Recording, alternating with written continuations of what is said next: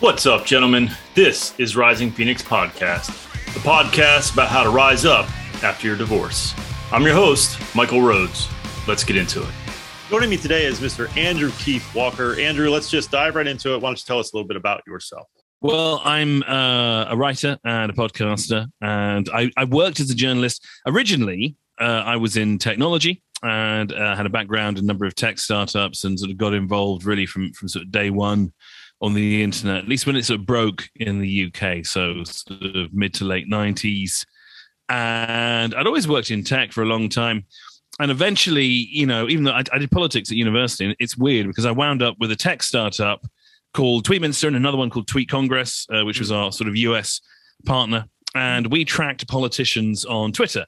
So somehow the tech and the politics sort of came together. And also, I had written a little bit in newspapers. I used to work at a newspaper, and then we started writing articles about politicians on Twitter and trending stories and that. So I sort of found myself, all roads seemed to be dragging me back towards journalism and that kind of thing. Nice. So I wrote about technology and that kind of stuff and the impact of technology on our daily lives for a bit for various newspapers, and eventually wound up podcasting like you. So I podcast about obviously different things, usually to do with finance, financial technology. I'm just about to launch a new show about NFTs and the metaverse. But in between all of that, I have worked fairly consistently, sometimes as a journalist, sometimes as a ghostwriter. And it is here that, you know, obviously I never expected to be interviewed, because when you're a ghostwriter, the whole point of it is no one knows who you are. Right. So this has come as a bit of a surprise to be interviewed as a ghostwriter. But obviously, as we talk about it, the nature of the project meant that someone had to be the voice for the actual author of the book. Yeah, so let's dive into that. Let's talk about the book, and that's why you're on. It's about parental alienation. It's something in my sphere and space, hear a lot about.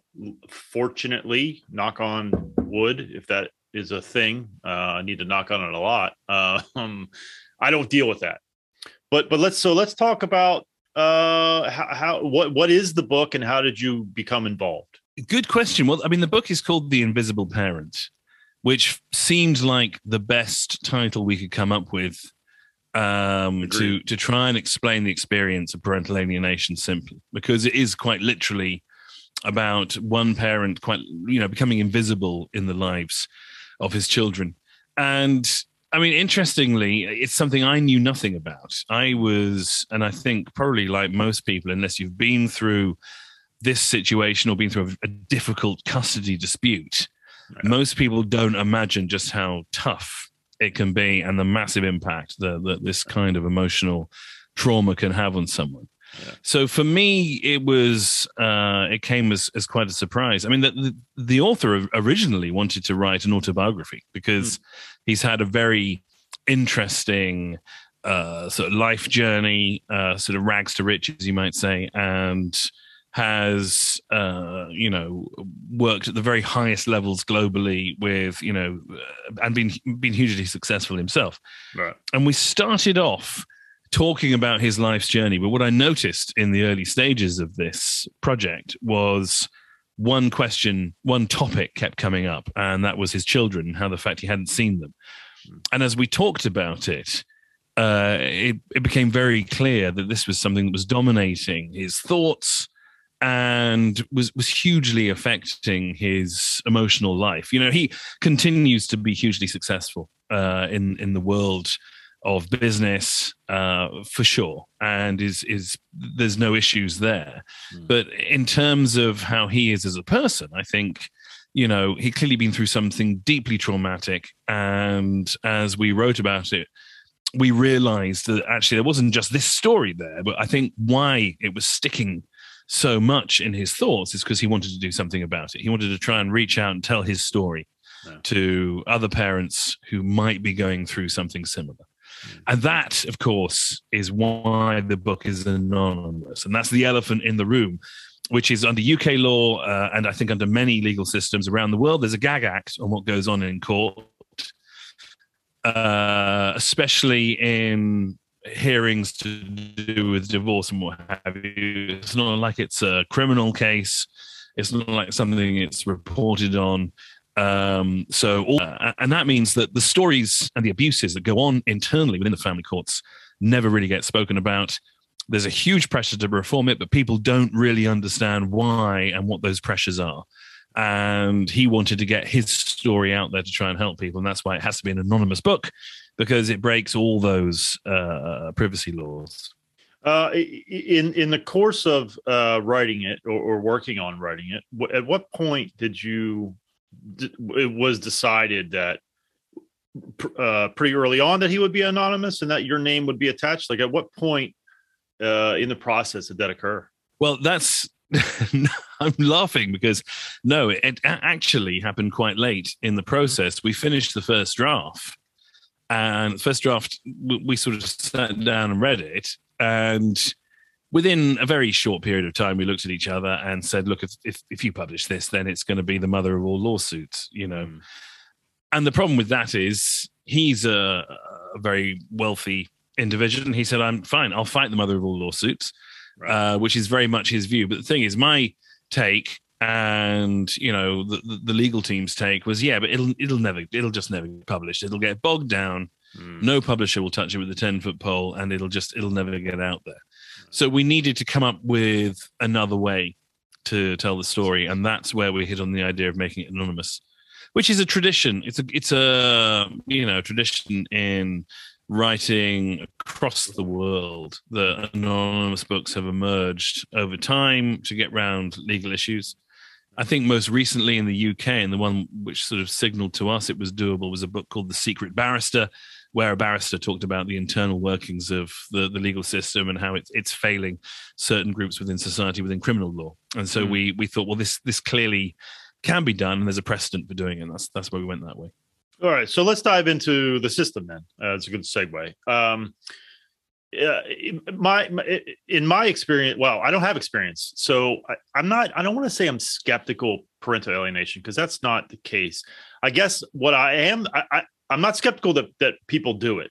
But what I am a bit skeptical about, I suppose, or at least, I don't know if skeptic's the right word, it's probably too strong, but I'm curious, is the system would allow it. Like, eventually I would think the chickens would come home to roost, so to speak. Like, eventually these people would be taken to task for their misdeeds of influencing these children. But that doesn't seem to be the case. And so I want to start talking about this from the standpoint of, was it more her, the ex, or was it the system that caused all of this man's issues? Or was it both? I think that's an absolutely, I think that's it. That is the central sort of pickle and the whole, argument, because which is it? And I think the answer is, as often in these cases, both. Yeah. I think the system facilitates parental alienation in certain ways. I think to sort of take a step back and sort of just rewind a little on that argument. Sure. I've never experienced anything like this. I'm happily married. I've got 2 kids. I had no idea how bad things could get. Right. And coming at it from a journalist background, I said to the author, look, we can't put anything in here that we can't corroborate with some kind of evidence. Right. So he gave me all his papers, all his email correspondence over the sort of the 3-4 year period that this book covers. And I just basically sat in the room with sort of an archive, stacks and stacks of papers, and went through everything and tried to find only items where we could find 2 pieces of evidence that could back it up. So if someone had said something, was there a witness? Was there a piece of legal paper to back it up? And some argument that had been made by solicitors or by lawyers in court. So we went through this process to try and get a handle on how this can happen. And it became very, very his wife. She didn't have to do anything at all. The system will take care of everything for you by virtue of the fact that your children are not children forever. Right? This isn't like a legal dispute over a contract where the contract doesn't age. This is a situation where the children come into this process legally when they're aged 11, 12. And, the clock is ticking. By the time they reach 16, it's done, because they can have their own representation. They can, in fact, you can have your own representation earlier. They get it at 14 in this case. And once you've got your own representation and the way the courts run, everything takes so long that by the time a resolution could be found, you are getting to the stage where they're not children anymore. And the thing you're fighting to try and get, which is a relationship during childhood, has gone. That's lost. So the system, by virtue of the fact it works very slowly, works in favor of the alienator because, it's almost impossible to prove. The system also fails on behalf of the person who's being alienated in one really critical way. Alienated parents do not come across well. They are not nice, reasonable people making nice, reasonable arguments. And I think this is one of the hardest things. All right. Imagine you've lost your kids and no one will listen to you, right? You're desperate. You are angry, you are frustrated, and you're trying every possible way you can think of and way your lawyers can think of to try and reverse the situation. Now, all the alienator has to do is say, hey, listen, I'm just supporting my kids. And that was the argument the mother makes all the way through. I'm not going to force my kids to see their dad. That was it. That's all she ever really said. It's their wishes. I'm not going to force them to see their dad. Now, when the father then says, but it's bad for kids not to see their parents. It's bad for them to, be cut off and choose never to. How can they choose never to see me again? They're 12 years old, Right. The answer to that is, well, I'm not going to force them. I'm not going to force them. So you don't have to do anything. And of course, as a result, the mother seems like a very reasonable, supportive person. Right. Although she is referred to in a number of court reports as being passive, and causing problems through omission rather than through commission. So a number of court-appointed psychiatrists, court-appointed therapist, and a mutually agreed child counseling charity all report that the wife will not do anything to help, that she doesn't want the children to have a relationship with the father, and she's not going to force them to have one. They all point this out and say that without her support, they can never rebuild this relationship. Family therapy can never work. Nothing can ever work. So, it's all there in paper. Yeah. But as she says, I'm just supporting my kids. Meanwhile, the dad comes across as a caged animal who is, clawing at the bars and getting increasingly desperate over a 4-year process. And by the end of it, it's quite apparent because he ends up in the very final instance getting rid of his lawyer and standing there himself, representing himself and saying, look, this is me, no lawyers, no tricks, please let me see my kids. Yeah. And the answer is no, for trivial reasons, which are caught up in legal technicalities and the opinion of the judge who has come out of retirement to meet the backlog because the courts are so stressed. It's taken nearly 4 years for this thing to get resolved. So in answer to that question, the system isn't fit for purpose.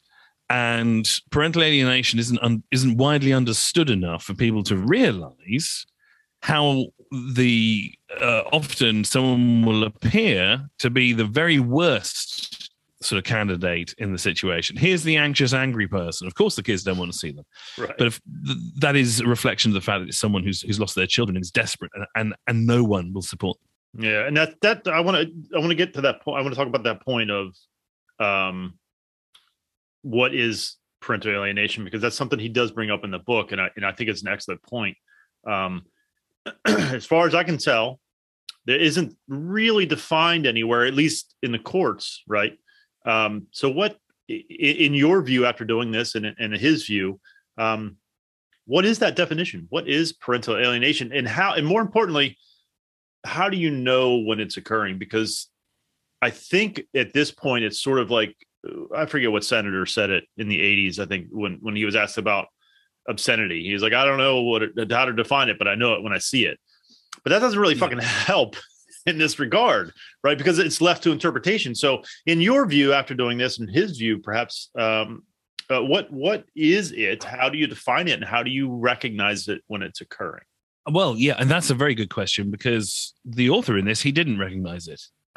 He didn't realize what was happening for some time. It was, I guess if we go through the sort of timeline of events for him and the problem here, and in fact, the broader problem, which is parental alienation has in recent years, it's suffered very much from major setbacks, because there is this issue that it has been used as an argument by predominantly fathers who are abusive and have been abusive in their relationships, and when they aren't awarded custody or access because of the behavior, they will say, well, I'm being alienated, and have forced further investigations and forced visits with children while that issue is being resolved. And in a couple of high profile and very tragic cases have actually killed children as a result of this. So there have been abuses of the system by abusers who have used parental alienation as an argument, and also a large body of the research, well, I say research, a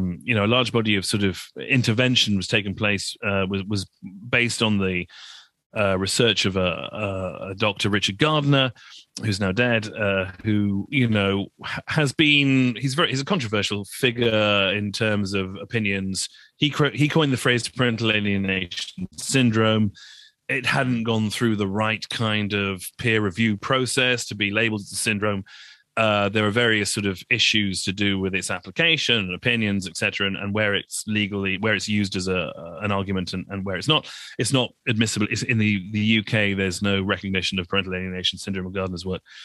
So there's a messy background in terms of research and what have you. There has been a lot of research into the impact of losing parents. Early on, there was a UCL study.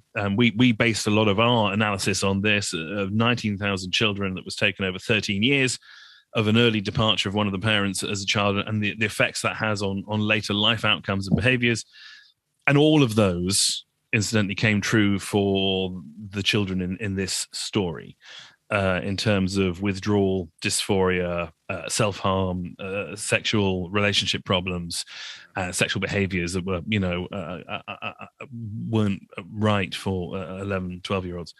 So, there are these issues that come out from it, but there is no clearly defined scale, and no one has the same scale. It's recognized by the UK Child Services, CAFCAS, the sort of court-appointed social workers for children. It's recognized by them. They have their own framework for assessment.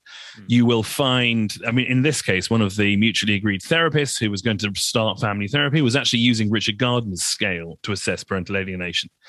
Then the court-appointed psychiatrist who did, 3 reports during the course of this long legal battle, he didn't use that scale at all. He used his own scale for measuring alienation, which he always refers to very carefully in the legal wording as in the plain English term of the word, which means to turn someone against someone else through influencing them. So, it means the same thing as parental alienation when it's used as the terminology. But again, there are lots of different legal get-outs that apply. So there's no clear assessment framework for it. Now, you compare that with other forms of domestic abuse. If you say I've been physically abused, there is a fairly standardized approach for that to be measured. Right. And we will see increasingly in cases, say, of forced marriage or coercion in the home, you will find there's much closer alignment with courts or with support charities in terms of how they want to try and define and analyze this. Sure. With parental alienation, there isn't. So it very much falls through the cracks. And in fact, if you allege it, sadly, if you say, well, I believe I'm being alienated, it tends to go against you because people will look and say, okay, fine, you sound like one of those, angry, misogynist, abusing, partners. So you need to take a step back and look at it. Now, this is really what really caught my attention, because when he first mentioned it to me, I did obviously research into the topic, and I sort of uncovered it's got this checkered history. There's this complexity. There's a lot of issues around it. There are cases where people have insisted on 50-50 custody, and children have died as a result because they've been put with an abusive parent or a negligent parent. This is a very, very troubling area. And yet here is a doting father who is rich. Let's just call a spade a spade. He is rich here. There's no problems with him providing for his kids. He's always provided. He paid all their legal fees. He paid all his ex-wife's legal fees completely throughout the entire thing. Interestingly, she wanted the fees to get paid out of the Children's Trust Fund. Before he offered it, she said, well, she wasn't going to pay it out of her own money. She paid it out of the Children's Trust Fund. He said, no way, I'll pay it. So this is the kind of guy we're talking about here. Yeah, right? Yeah, he is not the kind of person. Yeah. In fact, one of the arguments that took place during this was a financial argument where an asset of his, which had been worthless due to the financial crash, came back to maturity. His ex-wife demanded that it was paid over to her, and he said he'd pay it into the children's trust fund, and she took him to court over that to say no, she wanted the money herself. And it was, $500,000. But, now, nevertheless, how is it went that, into her pocket, not the kids. How is that kind of shit not a red flag to the system? Like, or does it not make it to the system? Like, because I would be like, hey, excuse me, this woman doesn't want my kids to have money. She wants their legal fees to be paid by. Like, all these things seem like can you bring that up? Did that come up? Well, yes, red flags do not get noticed by the family court because in this case, it's a 4-year case, 6 different judges hear different parts of the hearing over 4 years. Some of those judges are district court judges. In the UK, you've got, the county court judges. You have the full-time judges, the salaried judges. And then you've got the district court judges who are paid on a case-by-case basis, and they handle sort of overspill and sort of backlog.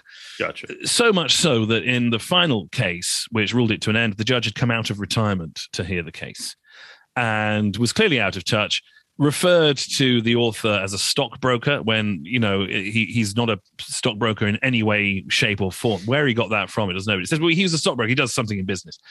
And he'd obviously skim-read the notes and, wanted to get it over before lunch so, he could get back to playing golf, wherever it was. And it was tragic lack of attention.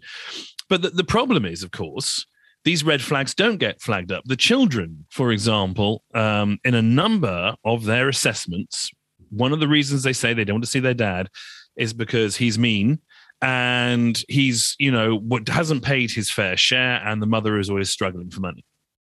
Now, to put that in perspective, the mother walked out of court with about $15 million in settlement.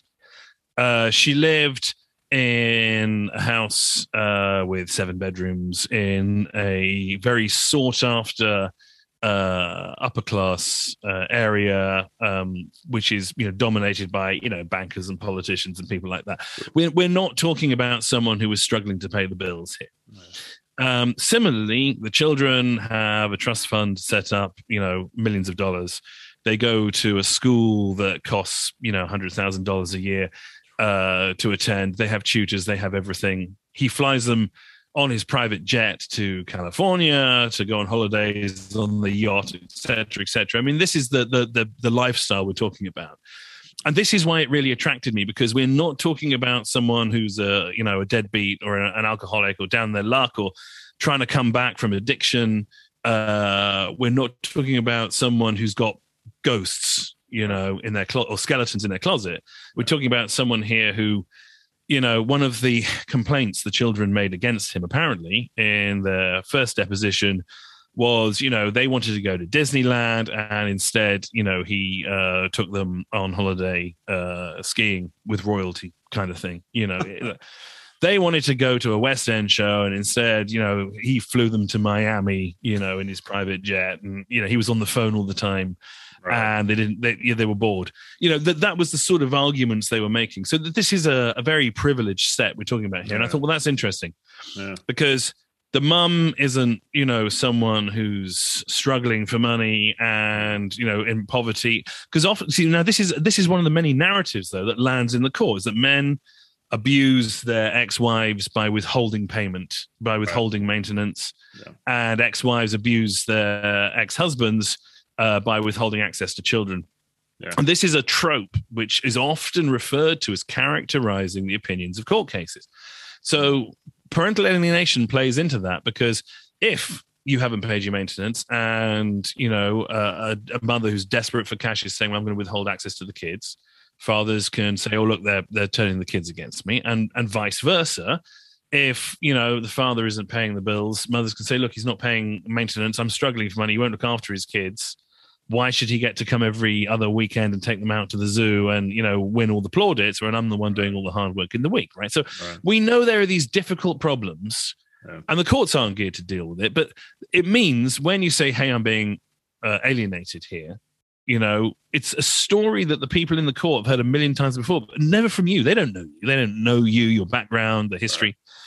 And so this is a very unusual case where it's someone who most people would run out of money by the time this guy got to the end of his court case. They'd have given up already. Yeah. He saw it right the way through, and he paid everyone's fees. And by doing that, exposed end to end the failings of the whole process, which is why he wants to get his story out there. I want to go back to something you said earlier, and I think it's a key point in the in that trope, right, that you talked about, because unfortunately there are men that are shitty, for lack of a better word, and I don't mean shitty as in they're not paying their child support. Shitty as in they've murdered their children or their exes or their wives or whatever. And so I think, and he points this out in the book, it's sort of the yardstick that men are measured by is maybe isn't fair, but I struggle with that. I'm not saying the man is wrong. I'm not saying the system's right either, but because there is because there has been a loss of life and real abuse, I don't know the answer to the question of, well, there's a couple things there. One, is there a bias against men? I think that's the first question. And two, if there is, what do we do? Is it justified? Like, I don't, it's so fucking complex. Like you don't want to aid someone in abusing. But how do you measure a man? There's so many fucking questions here. How do you measure a man fairly, knowing that men have done this? And again, I don't know what's fair here. I don't know what's right, but I do know that some men are fucking shitty. And that is unfortunately a part of the collective conscience of the legal system of all of us, right? So how does he think that needs to be addressed? Well, it's an interesting one because he would be the first person to agree and say, look, yeah, this is a difficult one. This is a thorny one. But what he would also say is that, there is a bias there. And I think there is bias inherent in the system. Was his first barrister in the first court case when he first realized he had to take things to family court, quite a high level, to try and restart contact with his children. His first barrister, who was a woman, a very experienced family court barrister, said to him, okay, fine, you're a rich guy. Okay. So this means that, it's halftime, you're 2-0 down and you haven't got a goalie in the goal. She used this sort of football analogy, but she said, you're already halfway to losing by virtue of the fact that no one is, this was at a time, we'd just been through the financial crash. So rich people, there's Occupy protests going on outside the court, right? So yeah, you turn up in, the limo and, people are chucking stuff at you. Okay. So, it was a bad time. He obviously appears in court. And there is he assumes there's going to be a fact-finding process, but his lawyer said no, don't go for a fact-finding process. If you go for fact-finding, it'll be another 6 months before you're back here again, and you won't find any facts because this isn't a fact-finding kind of situation. It's he said, she said. So forget about that. We want to move as quickly as possible to reestablishing contact in some way, because the longer you have no contact, the harder it is to reestablish it. And what most lawyers will tell you, I spent about 3 hours interviewing family lawyers as I went through this and checking my own thoughts and just getting them to explain processes to me and what have you. And they said the same thing, is that basically when you enter that court, you are pretty much stuck like a fly in amber. You will be stuck forever with the situation where you walk in through those doors. The best thing you can do is come to any kind of amicable solution and get out of there with some kind of contact reestablished. Because what will happen eventually is the courts will just say, right, the kids have had enough. We're going to freeze things where they are. And if they freeze things where they are and you're not speaking, then you may never get to speak to them again. And that's just the way the system tends to work.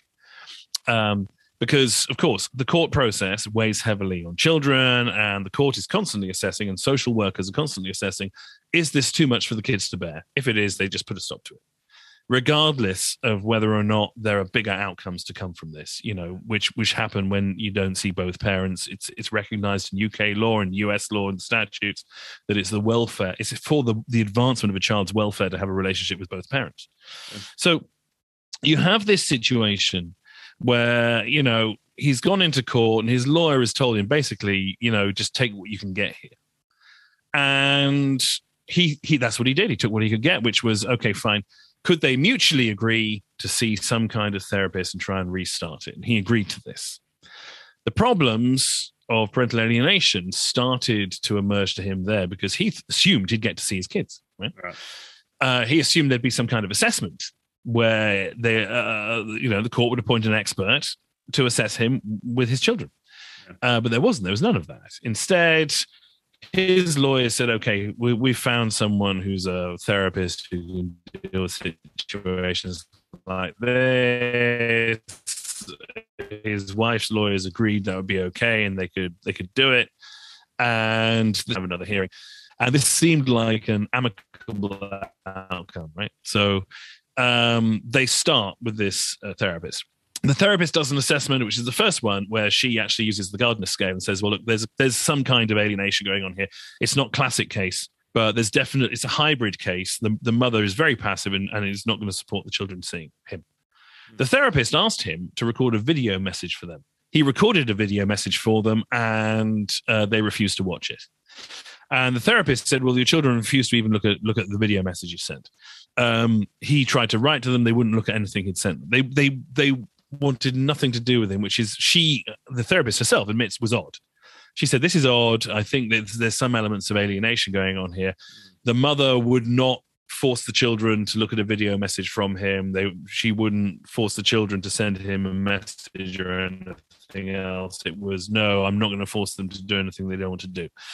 These two kids aged 12. 11 and 12. So here's a one basic. He says to the other legal team, okay, fine, this therapy years from now, we might be able to start you coming for sessions. He said in 4 years, they're going to be 16, 17. It's nuts. It doesn't make any sense. Yeah. So then he goes back to court and says, no, I want an actual assessment of what's going on here, a proper assessment. I want a psychiatrist to see my kids and assess them. So, that's when, of course, things are ramping up and it becomes, well, hang on a second. He's the aggressive one here. He's stopped therapy. Then the story, I mean, how did he lose touch with the kids, with the children? He had a row with them. He was going to be getting married again and his fiance turned out to be a con woman who stole money from him, and the whole thing was a disaster for him emotionally and what have you, and for the children who were very excited about, dad's getting remarried. They were planning on having a family. They were going to have a new little brother or sister and everything was going to be, great. And, for divorced kids, of a certain age, they're aged 10 at this point, sort of, between the ages of 9 and 10 when this relationship sort of begins. It's a big deal. Dad's getting a new family and it felt like a nice, warm, fuzzy thing. Sure. Fast forward to the end of that relationship, he turns up, she's stolen, vast quantities of money. She returns the money, but she keeps, $100,000 wedding ring or $200,000 wedding ring, whatever, all sorts of stuff like this. Right. He's heartbroken. It puts a strain on everybody. The kids are upset. They have arguments. Of course, families go through difficult times. They argue. Sure. And it was one of these arguments where he then says, okay, listen, the kids say they want to go home. He says, fine, you can go home. The nanny drives them home via their, lessons and the weekend stuff they do, but she takes them home early. And that's that. He then gets a phone call from the school that say, hey, listen, the kids are upset. They don't want you coming to see them. They're very upset. We suggest we go into therapy because we dealt with these breaks all the time. And they need a bit of time. You need a bit of time. And then we'll bring it all together again. And, we'll do some therapy here. That was the last he ever saw his kids. The therapy never happened. He was in contact with them at this point, because they were planning on going away on holiday together and they're sending him messages. One of them says, love you, daddy. Can't wait to see you in a couple of weeks, et cetera, et cetera. And everything looks like it's going to be great. Suddenly their phones have gone. Their numbers have changed. He can't contact them. They're cut off. And suddenly the mother is saying they don't want anything to do with you. And they're very upset. I'm not going to force them to send you messages. And, they asked to change their phone numbers, et cetera, et cetera. So suddenly it's all change. And from then on, he can't get to see them. The charity gets involved. There's therapy. The charity eventually writes a report that says, look, the mother doesn't believe that, they want to be in your life and she's not going to force them. So we think that's the problem. You need to, get family therapy. He goes to court, goes for the family therapy, gets the mutually agreed solution because he's, doesn't want to, turn it into a fight. True. The mutually agreed solution completely fails. It then starts to turn into a fight. Now, at this point, he's getting desperate. He gets a top child psychiatrist appointed by the court to do an assessment. The court agrees, and he comes back and says, "Look, there's something I wouldn't. It's a, as he says, I would call it alienation in a hybrid sort of. In a plain English sense of the word. This is a case of alienation, but." By the same token, if the mother doesn't want a father to have a relationship with the children, no solution ever really works. I would recommend assessments, etc. The children wouldn't be assessed with the father at this point. So he still hasn't seen them. And, the psychiatrist diagnoses the children at this point and says, look, they've got anxiety and depression. I recommend that they get, therapy. No. So the children now are going into therapy. Father is, gnashing his teeth and thinking, what can I do about my kids? At the same time, the school then starts saying, okay, we're not going to share information with you other than their academic. We'll give you a month. Every month you can have an academic update. We won't tell you anything about the kids. Okay, now, at this point, there are serious safeguarding issues that come into play. One of the children is sexually abused by an online predator through devices that are being accessed in the mother's home and also at school. The school says there's been a few issues, but it's all fine. It's all under control. He says, what issues? And they say, well, there was someone on the internet who was behaving a bit weirdly and they've sent a few pictures to him, but it's all fine. The sort of thing that would give you nightmares if you're a dad. Yeah. Right? Yeah. He then says, no, you've got to give me all the information. And they say, oh, no, the children won't consent for you to have their information. He says they're 12. They say it doesn't matter. They're 12. They're old enough to consent whether or not you can see their information. Now, by law, he has a right to see their academic records. And as eventually he has to get a court order to force the school to hand over the information about the fact there's been a serious sexual abuse issue and the police are involved. But he can't find any of this information out at the time and no one will talk to him. He tries to get information from the children's GP about treatment. And again, there is, no, they won't consent to share any information with him. And he said, and then, of course, and this is going back to the bias situation, as he's made the case in court, how can it be that my children are, one of them is, also depressed, anxious, has been self-harming, one of them has been abused, and they're happy for the mother to know all about it, but they're refusing to let the father know anything about it because they're terrified of him. Why? He hasn't seen them. He hasn't seen them for over a year. By the end of it, the final assessments made again by the court-appointed child psychiatrist says he doesn't understand how the children can be so frightened of a man they haven't seen for years. And they blame him for events that have occurred, which he wasn't even around for.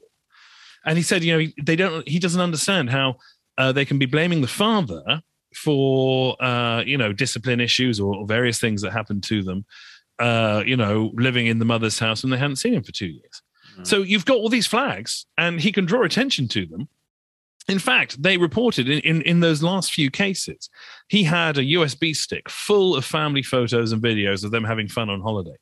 And one of the big things that had come out was, he used to take us on these holidays and we hated it. We hated going on holiday to, on Uncle Max's yacht in, California, et cetera, et cetera. Right. He said, here's a film of them laughing and playing with Uncle Max. The response to this was, we don't know who that man is. We don't know who Uncle Max is. We can't remember him. And we hated that holiday. The court never looked at the pictures. No one ever looked at the pictures. He gave these pictures to everyone and said, look at these holiday pictures. Look at these holiday videos of us having a lovely time. This is the miserable children who are saying that, they had this terrible life. Look at us having fun. We're clearly having fun. And it was the final court case where the clerk said, sorry, we couldn't open up any of the files on your USB stick. And that brings me to a question that I always ponder. That was it. Is the system lazy or does it lack resources to go after these things? Is that those are the only two scenarios I can think of? I'm sure there are 1,000 others, but is the system just lazy and doesn't want to look into these things in a real way, or do they just lack the resources and funding and things of that? Well, funding, I can't imagine, but maybe. I'm just trying to figure out, like, what's the solution, and first you have to figure out what the problem is. Well, there's in the UK, and I have to talk about, I suppose, specifically the UK family courts, because that's where all this took place. Yep. Is the bottom line is that the system isn't fit for purpose. Courts are very good, sorting out contract disputes over your neighbor's fence and your borderline and stuff like that, right? They're great at dealing with, various other kinds of issues. But we see time and again, there are relationship and social structures that have fallen out of, court purview. We talk about employment tribunals, right? We talk about rent tribunals. We talk about conciliation between unions and employers in the workplace, time and HR tribunals, time and time again. Right. We've seen where you have complex things that don't fall into here's a contract, is it in breach or not, case law, right, that we have a different approach. And the problem clearly is that, you are left to the devices of people who don't have a recognized framework to assess parental alienation. Right. You're left to the opinions of, in this case, a retired judge who comes out and makes the most ludicrous judgment based on the fact the children have complained about excessive, or in the sort of bottom quartile of their class. They weren't getting great marks. He was having them tutored. They went to a very expensive private school, and he was paying for a tutor on top a few times a week to help them get through their exams, which they did with flying colors, which is great. But they said it was too much pressure. And he said, I think you're a bit Victorian, you're a bit obsessed with education. In fairness, he takes it very seriously. Here's a man who left school at 16 with bare minimum qualifications, son of, hardworking working class parents, in a not a particularly nice part of the world. And he rises to being, the very top of his game and, part of a very rare international set of highly successful, highly educated. He's got degrees and all kinds of stuff. Now he's educated himself. He takes it very seriously. So, he said, for sure, I sent my kids to a $100,000 a year school, and I pay for them to have a tutor. That makes me a bad dad, apparently, in the eyes of the court, in the eyes of this judge, who said, really, these kids should just be at home, snuggling on the sofa, watching TV. And, there's no place for that when you're deciding the life of the kids. The court-appointed social workers, again, not laziness, but, you have one person's opinion saying, I've interviewed the children, they're just normal kids with normal teenage problems. Now, they're not normal kids. They're the children of multimillionaires, right? That's if normal is to mean average, that's not very average life circumstance. No. They're in a facility. They've been admitted to a psychiatric sort of facility for anxiety and depression. Again, that puts them in a minority of teenagers. One of them's been the victim of online sexual abuse and blackmail. Again, that puts you in a minority. So these aren't average kids with average problems, right? We were average kids with average problems. Okay. So yeah, sure. You know what? We got busted, trying to, smuggle booze right down to a party, or, maybe smoking some weed or something like this. Right. We weren't victims of crime and locked and admitted to psychiatric units, in between mansions. All right. So it's just, there's so much opinion and without a framework to look at the facts.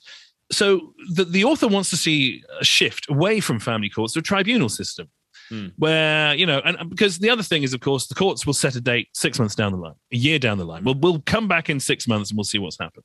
Right. And so the clock ticks, and then eventually your children aren't children anymore. And if there is an issue, they're frightened of the bogeyman because, they've got this idea in their head because they've been scared by a manipulative parental alienation abuser, then that just gets worse. The longer they're alone with them, the worse it gets. So this is something which becomes, very time critical. Tribunals, generally speaking, deal with something in a short time frame. They have teeth and they deliver meaningful results at the end. That's why they're used for parole boards, as opposed to the parolee getting to go to court for 4 years to see whether or not he can get out of jail. We take these things more seriously. Yeah.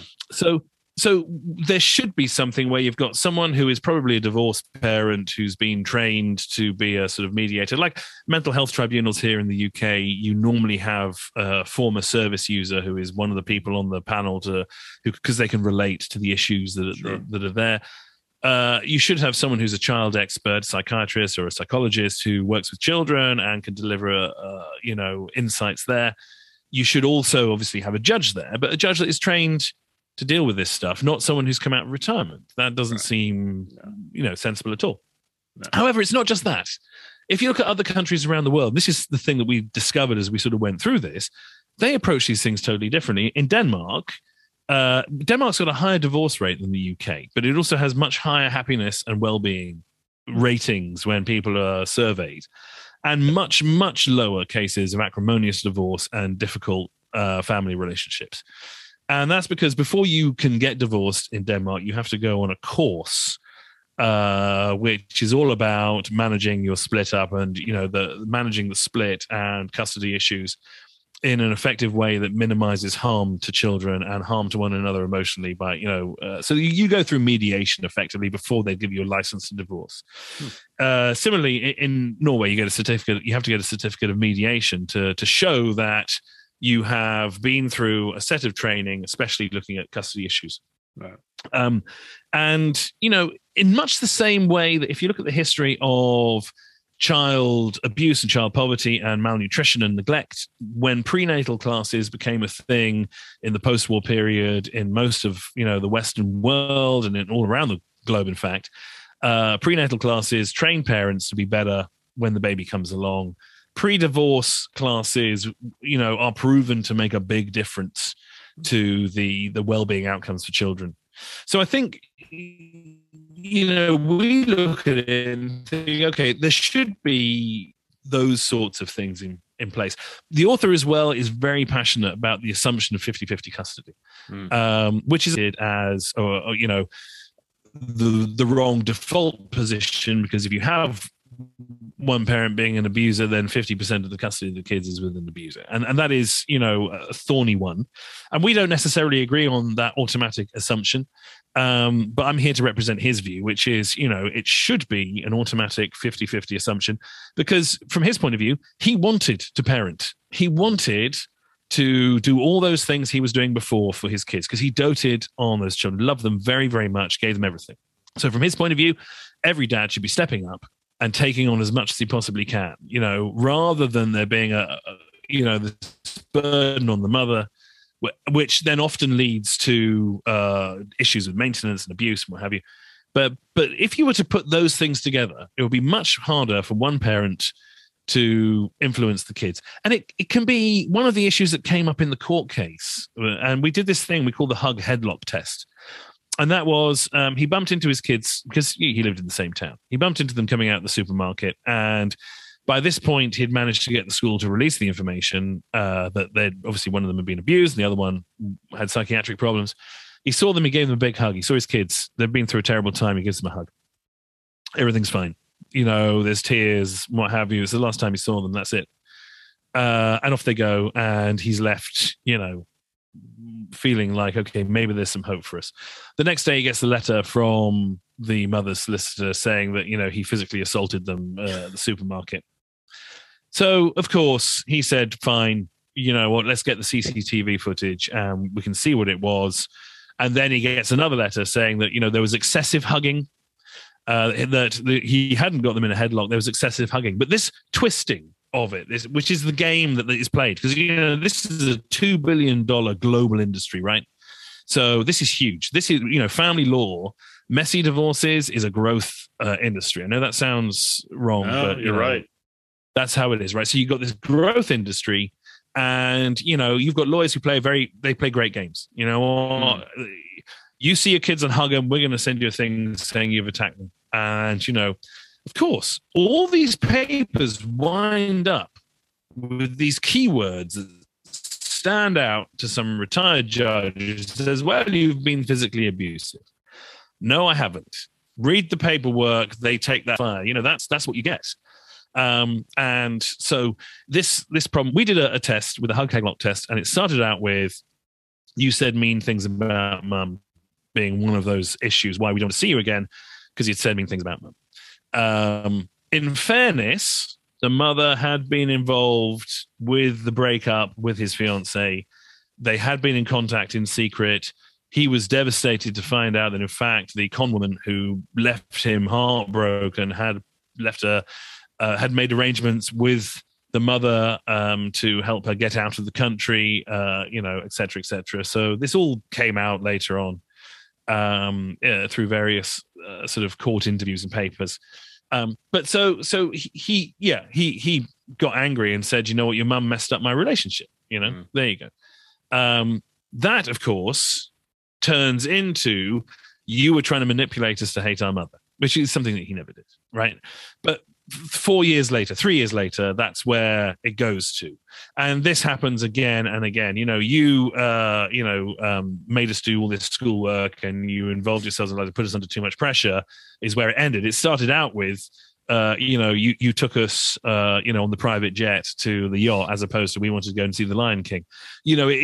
So there is this thing. And of course, the big thing being is that there were various personal issues that he'd gone through that were private.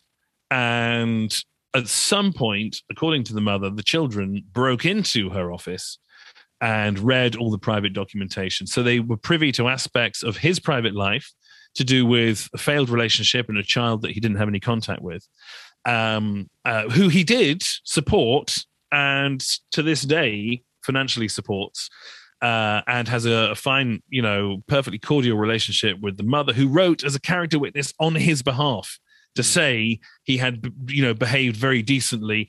Their relationship had broken up when she discovered she was pregnant, and he was going through difficult times with his own kids. He couldn't take on that burden. He felt he wasn't ready for it. I think maybe he regrets that. I don't know. He hasn't really confronted it because he's gone through this terrible trauma, and that's still waiting for him, Yeah. But as he said, it was his business. It was private. He informed the ex-wife so that she knew it had happened because it felt like the right thing to do. And he asked that he be able to tell the children in his own time, because in time, obviously, they'd need to find out that, they had an estranged sibling. But they found out about it, along with all the emails and the text messages and all the stuff that exchanged between him and his wife, all the arguments, everything else, and this.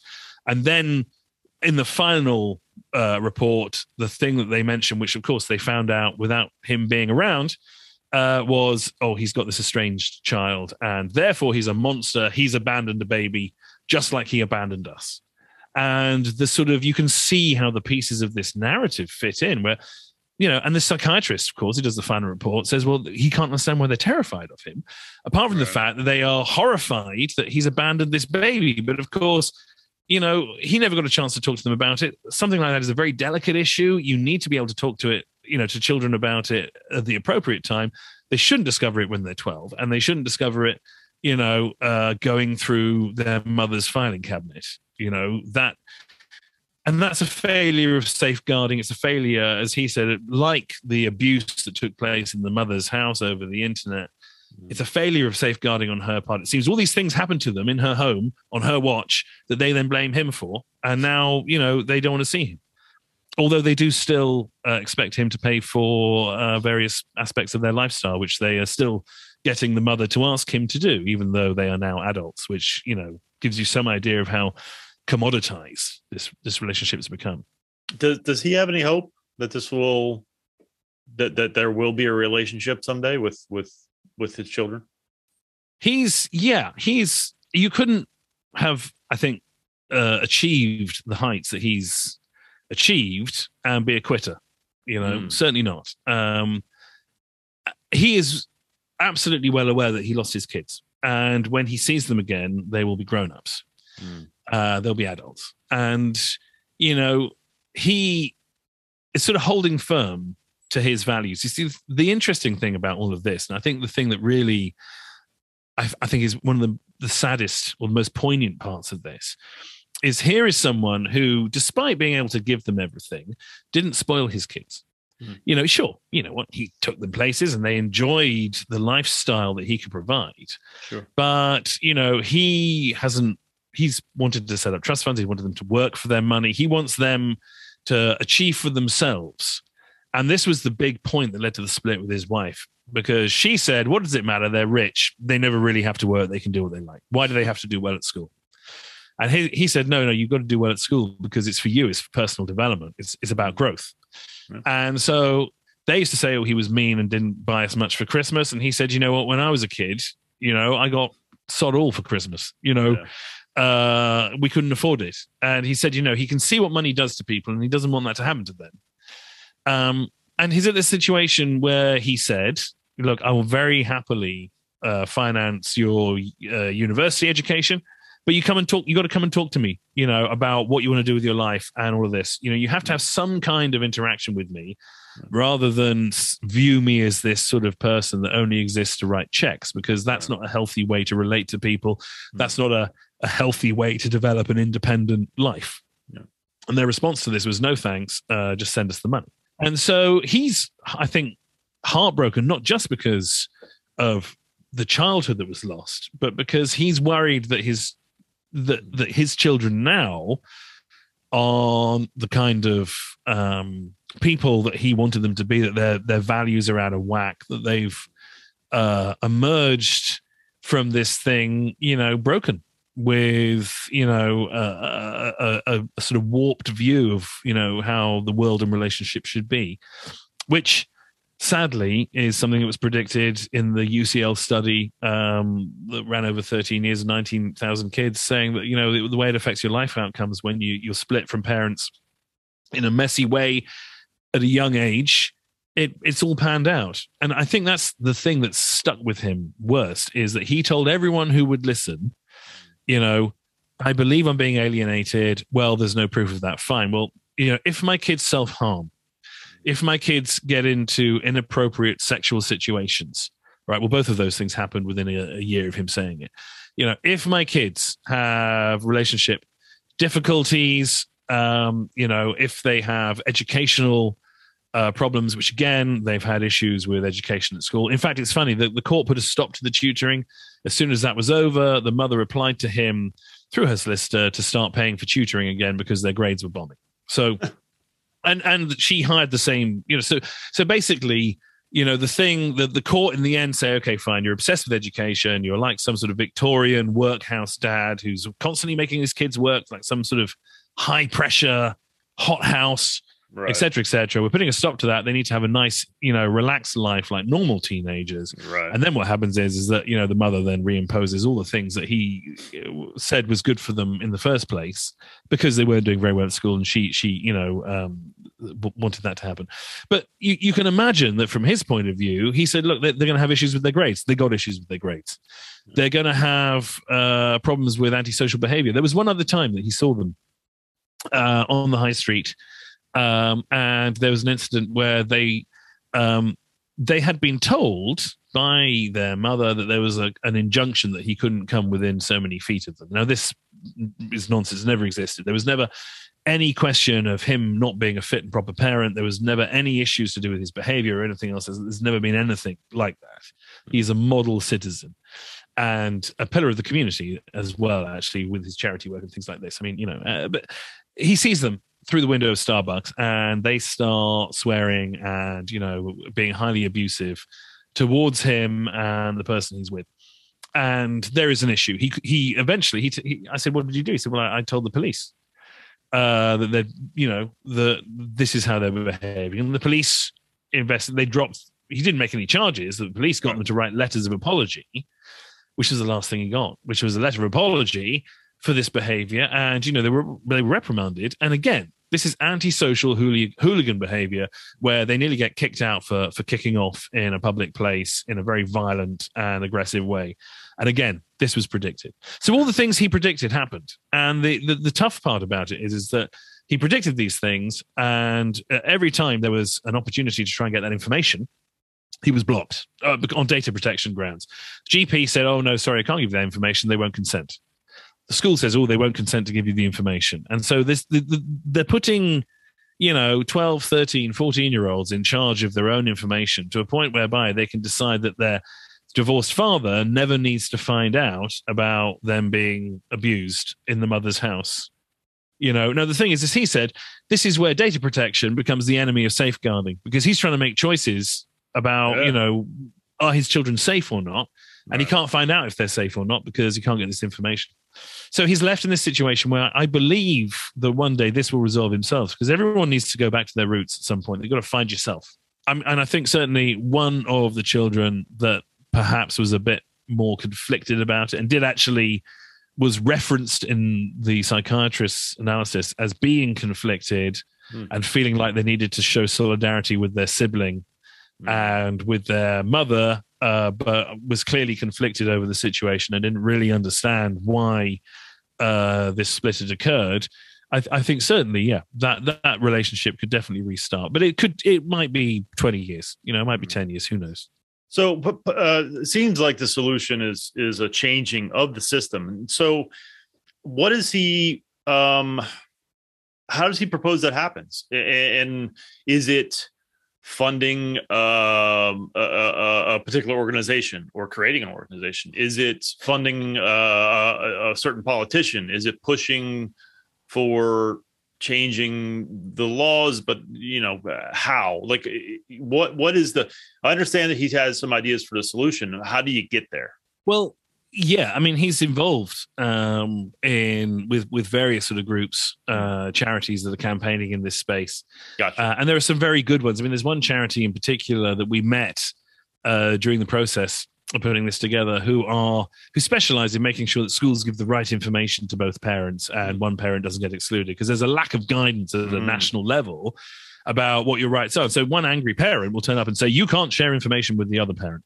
And schools don't want to touch it with a 10-foot pole, right? They don't want to get in there and get, into an argument between parents and get dragged into a messy divorce. So sometimes they will say, okay, fine, and they will minimize the amount of information they'll share without there actually being any legal reason to do it at all. So there's a lack of guidance and what have you. So he's working with organizations who are trying to clean up the sort of messy, fuzzy edges of this situation. The problem he keeps hitting, and the problem that organizations that are pro-parental alienation hit, is it's such a controversial topic. There are many charities in the domestic abuse space, for example, who refuse to acknowledge it exists. And there are a number of sort of women's abuse charities who will say that actually it's used so much to abuse women that therefore, they don't support it because they haven't found any real cases of it. Now, of course, if you go onto Facebook to the parental alienation groups that you can find on there are tens of thousands of people who say it's happened to them. And the question we have to ask ourselves as decent people, and I have to ask myself as a happily married man who's, the worst things that happened to me, or the saddest thing that happened to me was, reading through years and years of court paperwork telling this story, is how many of these cases can fall through the cracks and it's okay? That's the problem.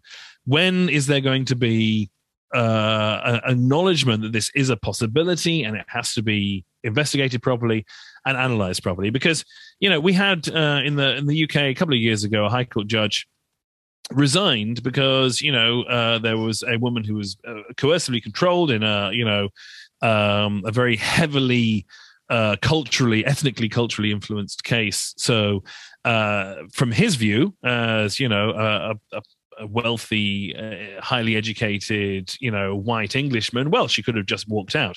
But of course, if you're being mentally controlled in a forced marriage situation, you can't just walk out. Yeah. So you are a prisoner, you are being abused. Even if you have all the freedoms, it doesn't mean that you feel mentally free, that you can break out. So this was overturned. He was, taken to task by the Law Society. He resigned and said, look, I'm out of my depth here.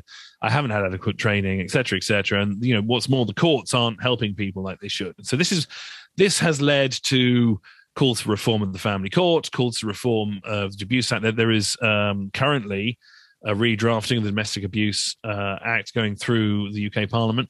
And within that, there is this huge row where parental alienation was going to be included. And then various other lobbyists said no, because it's part of coercive control. It should be in there and it shouldn't have its own category. And various other groups had come in and say, look, it's a way for abusive men to re-victimize women who've been through difficult, abusive splits. So it's post-separation abuse, as they call it, or post-divorce abuse. And this is this hugely complex quagmire of people who, may all be motivated by the best of intentions. But the bottom line is there are parents who have done nothing wrong, who love their kids, who go through a hard time mentally or emotionally that leads to a split, and they never see their kids again, no matter, and there's nothing they can do to change that. And that is, leading to negative outcomes for them. It's leading to disastrous outcomes for the kids in some cases. And, there is no real weight of movement. There are proponents in Parliament who are saying we have to include this in the legislation. And then there's, a chorus of voices that say, oh, no, because of X, Y, and Z. In the same way that, I was taken to task by, a few people who'd sort of test read the book because I had said that, look, the majority of domestic abuse is men on women. And, the majority of reported domestic abuse is. I had a charity say, well, actually, no, we think it's roughly equal. And analysis says it could be equal, men underreport. And the problem I have as a journalist is that, I can't guess on underreported numbers. I can only go on facts that we can corroborate. Otherwise, we can't stand by the book. But I do accept those arguments that maybe there is a much more complex situation about domestic abuse out there, and there are voices on all sides. Yeah. The bottom line, though, is until there is a material shift, and I think, as the author thinks, it's too late for him, right? This book is too late for him. And I think most poignantly, and I guess the way to sum it up for me was when I interviewed one of the witnesses who was, close, very close with the children, a close friend of his, who said, if you sat down every time a couple said, right, with kids, said, we're going to split. Right. If you sat down with the author of this book for half an hour and listened to him talk about the unhealable wound that this has left in his life, then, she said half of them would never get divorced and the other half would do everything they could to make sure that they didn't suffer what happened to him. And we always think it can't happen to us, right? But, the thing is, get their foot bitten off by a shark while they're swimming, right? But we still get travel insurance.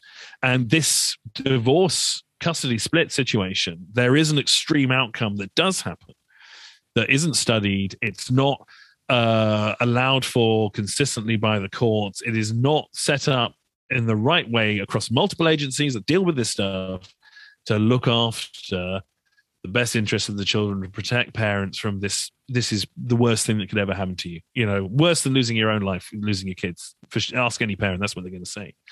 So that's his goal. He's trying his very best. And hopefully things will change. But the problem still remains that until there is some acknowledgement that this can happen at an official level, and there is an agreement about how you assess it, then you will still have people in the situation. They appear desperate, they're anxious, they're angry, the system seems to be failing them, and they're treated like, okay, fine, you're a pain in the ass, as opposed to, actually you're the victim of abuse.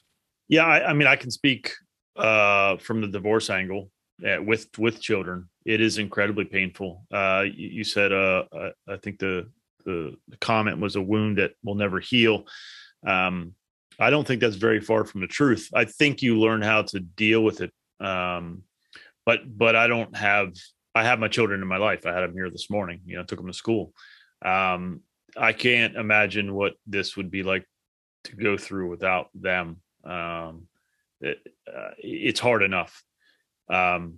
And so I want to thank you for doing this. I am not, like I said, I haven't experienced this, so I'm not an expert on this shit. I'm not sure I'm an expert on anything, but this topic, I certainly am not. And it's the book that I've been able to dive in a little bit, and I'm fascinated by it. I'm my eyes have been opened a little bit more, for sure.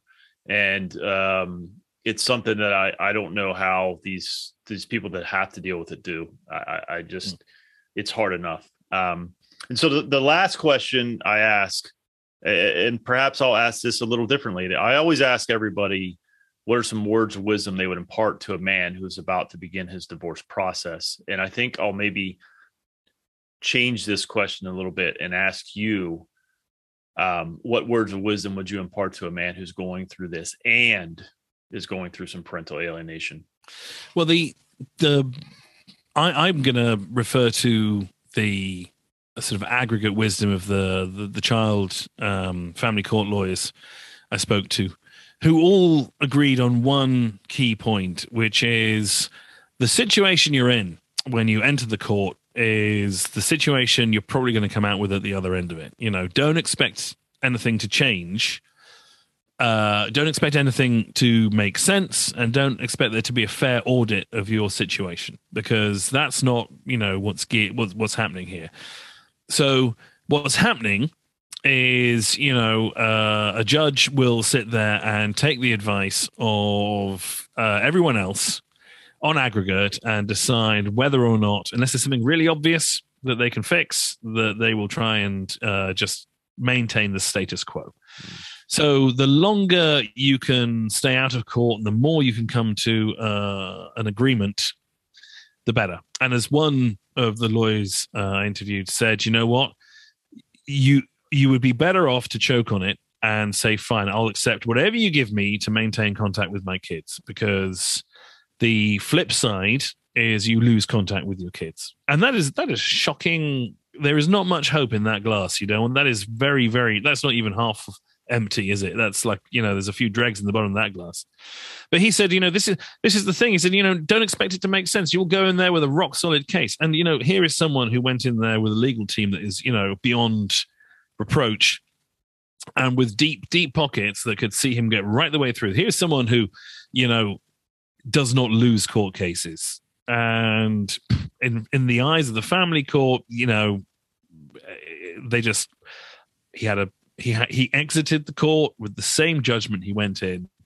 We're not going to force your kids to see you there. And there's nothing you can do about it. And it took, you know, 3 years and, you know, most people's life savings to get back to square one. So avoiding it, that's the best advice. Avoid it in the first place. Do what you got to do. Put up with what you got to put up with. And as one of these lawyers said, you know, the thing is, the psychological manipulation of a child it's not some Manchurian candidate situation here. We're talking about kids. You know, you're talking about a 9-year-old. So what do you do to a 9-year-old? They come back from, you know, weekend with daddy and say, hey, I had a great time. And what do? You start to cry and say, oh, so you prefer your father to me. That's all you got to do. You know, you do that enough when they're 9, and when they're 10, they're going to come back and say they had a bad time.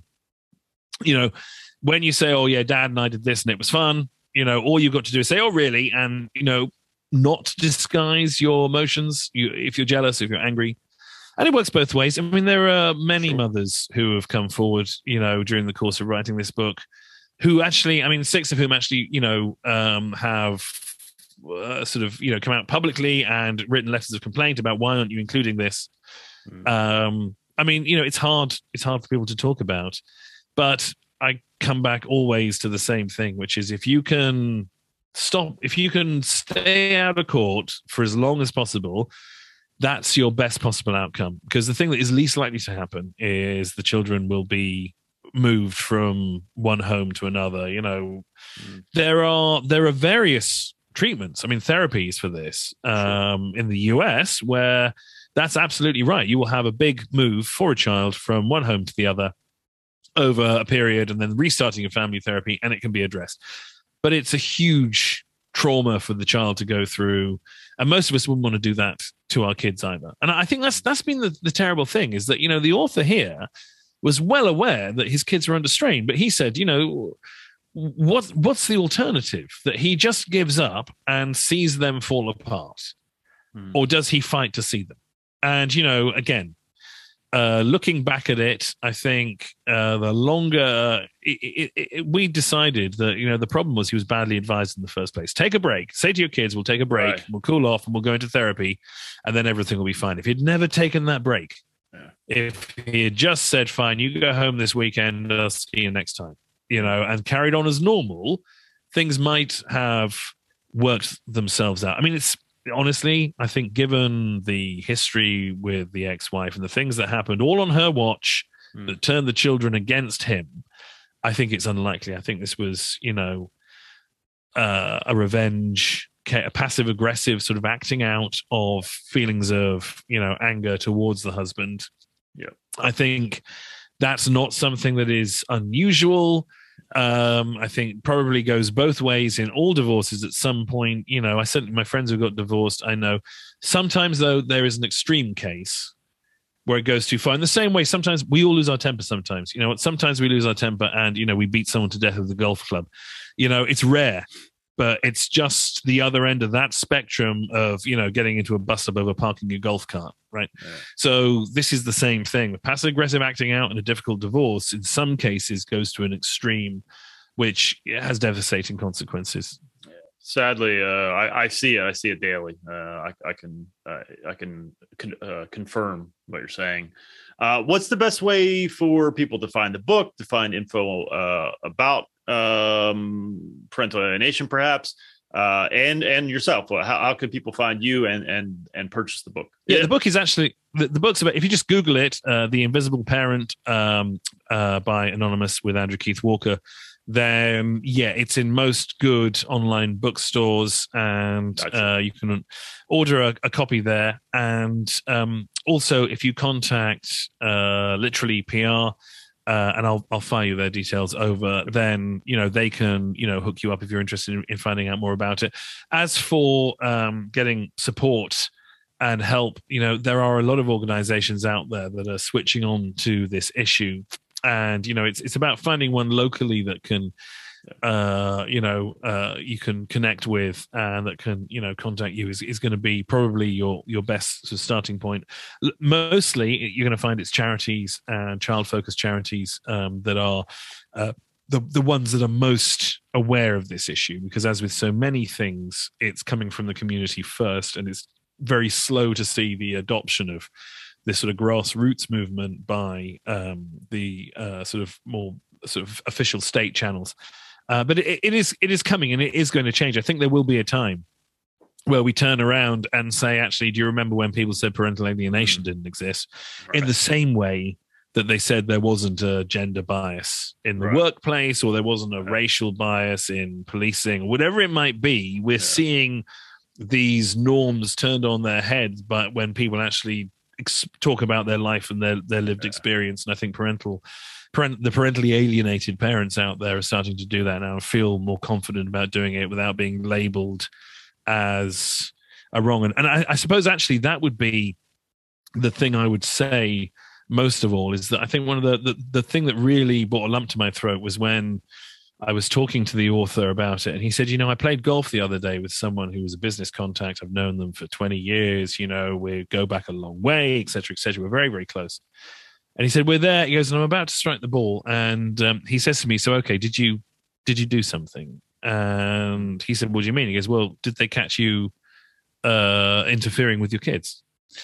And he said that was the end of their friendship. That was it. It was over. He said, because how could I play golf with someone who was willing to play golf with a pedophile? A. And B, he said the horror that someone who he was a close friend with could turn around and actually even ask him that question. What did you do? Right.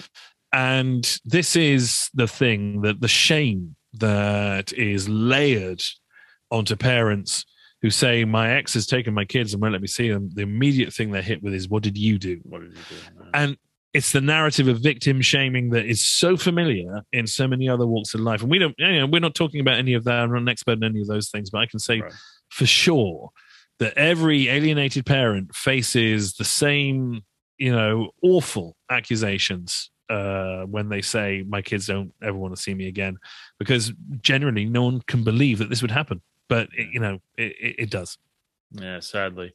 Well, Andrew, I want to thank you for writing the book with Mr. Anonymous. Please pass along my thanks to him. I will. And I really appreciate you doing this.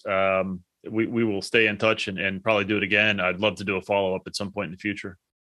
Absolutely, me too. Thank you very much for having me, and also I've been listening to the show, and I think it's a very brave project, and you're doing in a way what the author of this book has done, right? Is you're bearing your soul a bit here for the world, to try and connect with other people who are going through the same thing. And so having never been through anything like that, and I hope I never do, I'm just going to say I really respect you for that, man. And congratulations on a really worthwhile show.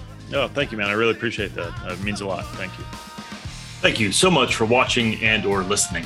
Thank you to Nick Coyle and Lifer for allowing me to use their song, Born Again, which you're hearing now and at the intro to the podcast. Thank you to Justin Delahanty and all of my brothers at the Alpha Code. Please visit the website risingphoenixpodcast.com to connect with me and other like-minded men who are looking to thrive and grow after their divorce. And remember to surround yourself with people who add value to your life, who challenge you to be greater than you were yesterday, who sprinkle magic into your existence like you do to theirs. Life is not meant to be done alone. Find your tribe. Take care.